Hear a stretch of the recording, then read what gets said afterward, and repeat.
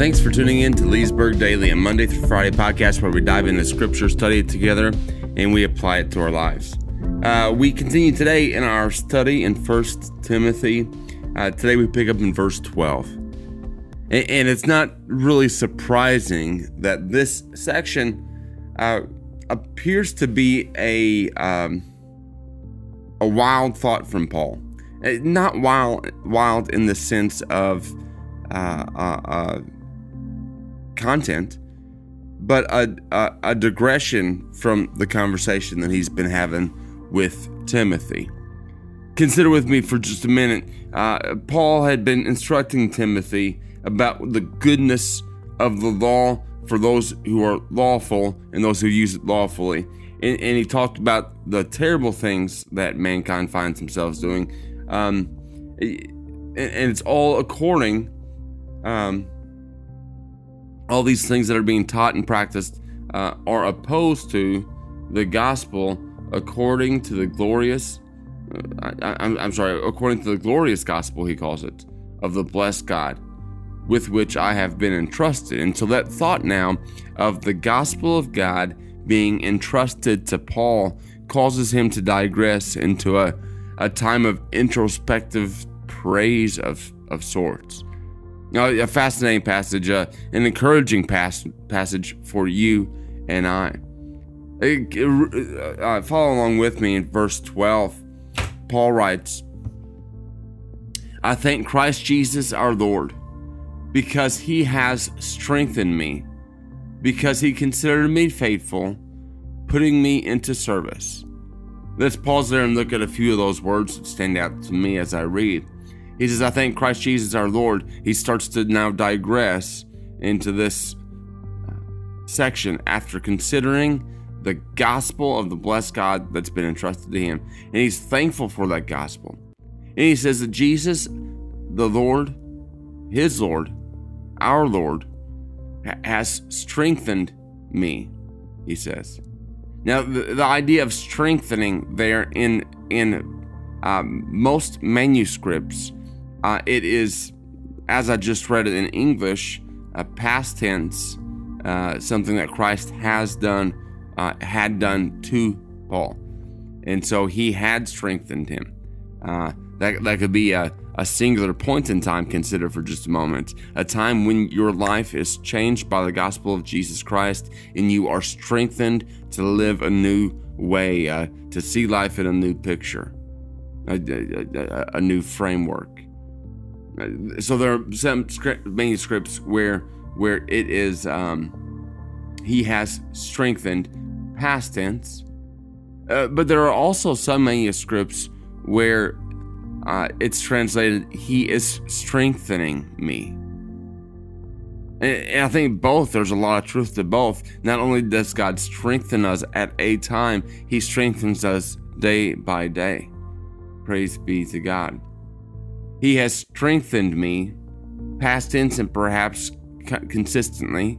I don't know what Paul had in mind, but both fit the narrative of Scripture overall. He has strengthened me because he considered me faithful, putting me into service. Now, this is an interesting phrase here. He considered me faithful. Paul, his reminiscence here leads him to consider his prior pre-Christian state of living. His reflections on Christ's enabling power only are magnified by his true unworthiness. But Paul says he considered me faithful, putting me into service. Even though, in verse 13, even though I was formerly a blasphemer and a persecutor and a violent aggressor. I mean, consider the grace of God and the magnitude of God's grace, considering the past of Saul of Tarsus.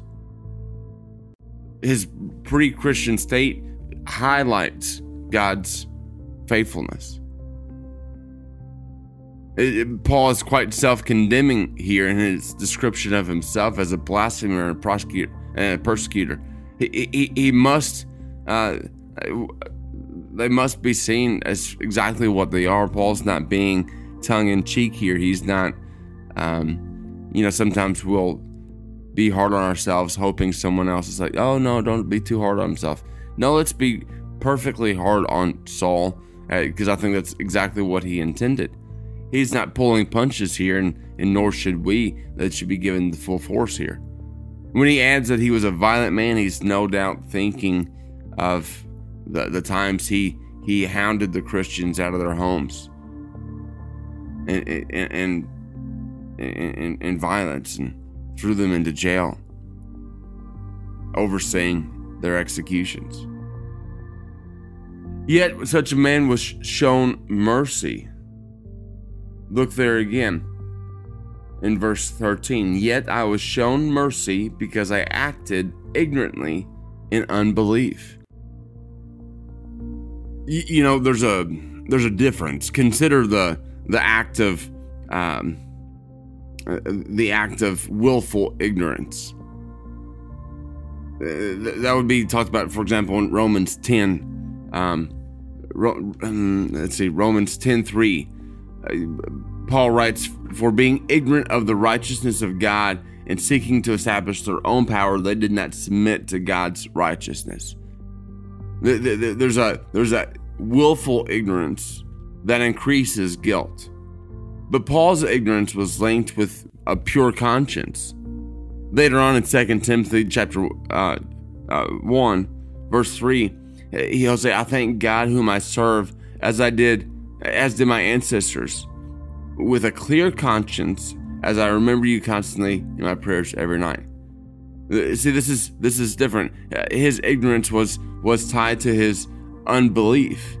His misguided pre-Christian career had been the object of pity from God, rather than the object of judgment in the sight of God. God recognized Saul of Tarsus as a mighty servant, or a servant with mighty potential, when he was enlightened to the truth. And so Paul praises God for that. Of course, Paul can't speak for long without speaking of the grace of God. Verse 14, "And the grace of our Lord was more than abundant with the faith and love that are found in Christ Jesus." What a fantastic verse there. The grace of our Lord was more than abundant with the faith and love that are found in Christ. For him, this grace is not just an abstract concept, but it's a formative force in developing him into the man that he is today. It drives his thought, it drives his action. Recall the words of Paul in Romans chapter 5. "Now the law came in to increase the trespasses, but where sin increased, grace abounded all the more." In both cases, the verbs used here are compounded with the preposition hyper in an attempt to express the superabundance of divine grace. The grace of our Lord was more than abundant, superabundant, hyperabundant, along with the faith and love that are found in Christ Jesus. They're found in Jesus. Do you have faith? Well, not unless you've found Jesus. Is there true love? Can you have true love for others apart from Jesus? I don't believe so. Love and faith are found in Jesus, and they are given and received by grace. Verse 15 takes a turn and he says, here's a trustworthy statement, a phrase that he's going to use several times in these pastorals, in the letters to Timothy, for example. Here's a trustworthy statement deserving full acceptance. So let's point out what this is. It appears to be an early Christian creed or saying, a phrase that would have been used among the Christians.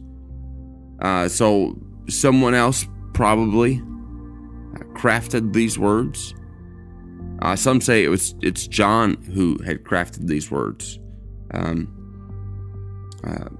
But here's a Christian creed that he now cites.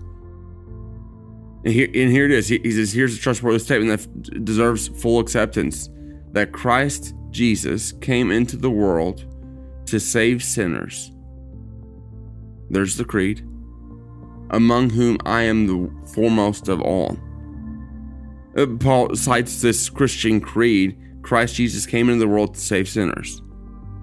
His mission, his purpose was to save sinners. And then Paul tags among whom I am the foremost of all. The word there is chief. I am the worst of all. I am the most sinful of all. Yet for this reason, in verse 16, I found mercy, so that in me as the foremost, or as the chief, Christ Jesus might demonstrate his perfect patience as an example for those who would believe in him for eternal life.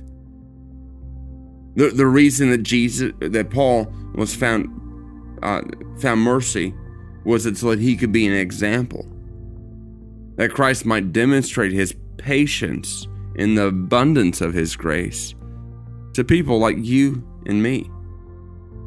Paul ends this section with a little doxology, a little worship of God. Now to the King, eternal, immortal, invisible, the only God, be honor and glory forever and ever. Amen.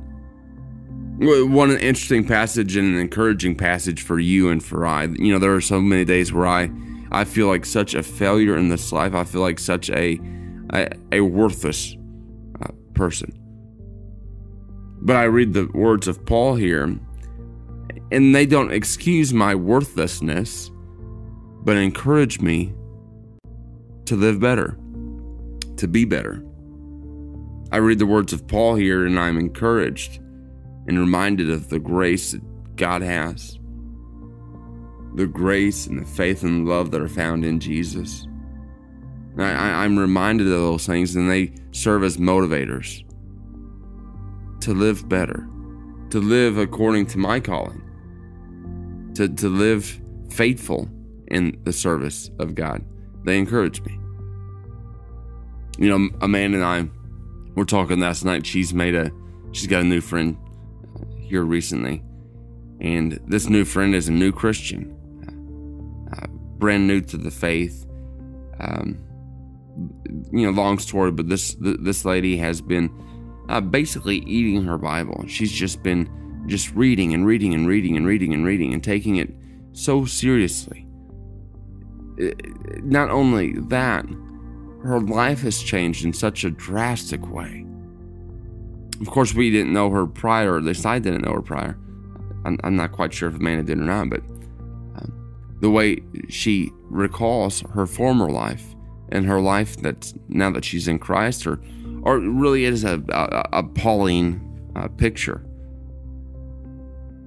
Her life has changed. She made the comment relayed through my wife. She said, I'm serious about sin. I don't want to sin. I have no desire to sin. The way that Jesus has changed her life is changing her marriage. Her husband plans to attend church, not because he has some faith, but because he's seen a change in her that's so drastic. He's now saying, well, maybe there's something to this Jesus thing. What we see in Paul's example and the failed example that I just shared with you, and even my example, we see God's grace poured out, changing lives in a drastic way. And so as we finish today, there's the challenge. Does your life need to change? If so, God is able and willing to provide you the grace needed to change. But that's going to take a step on your part. There's no more room to act in willing ignorance of the truth. It's time to act in accordance with the gospel of truth. And so God gives you all that you have necessary to combat, to change, to live a new life. The question is, are we willing to step up to the plate? Consider that today. Consider that today. What area of your life needs an overflow, an outpouring of God's grace? Thanks so much for listening today. Thanks for tuning in. Join us tomorrow as we pick up in verse 18. God bless, take care, and thanks for listening to the Leesburg Daily.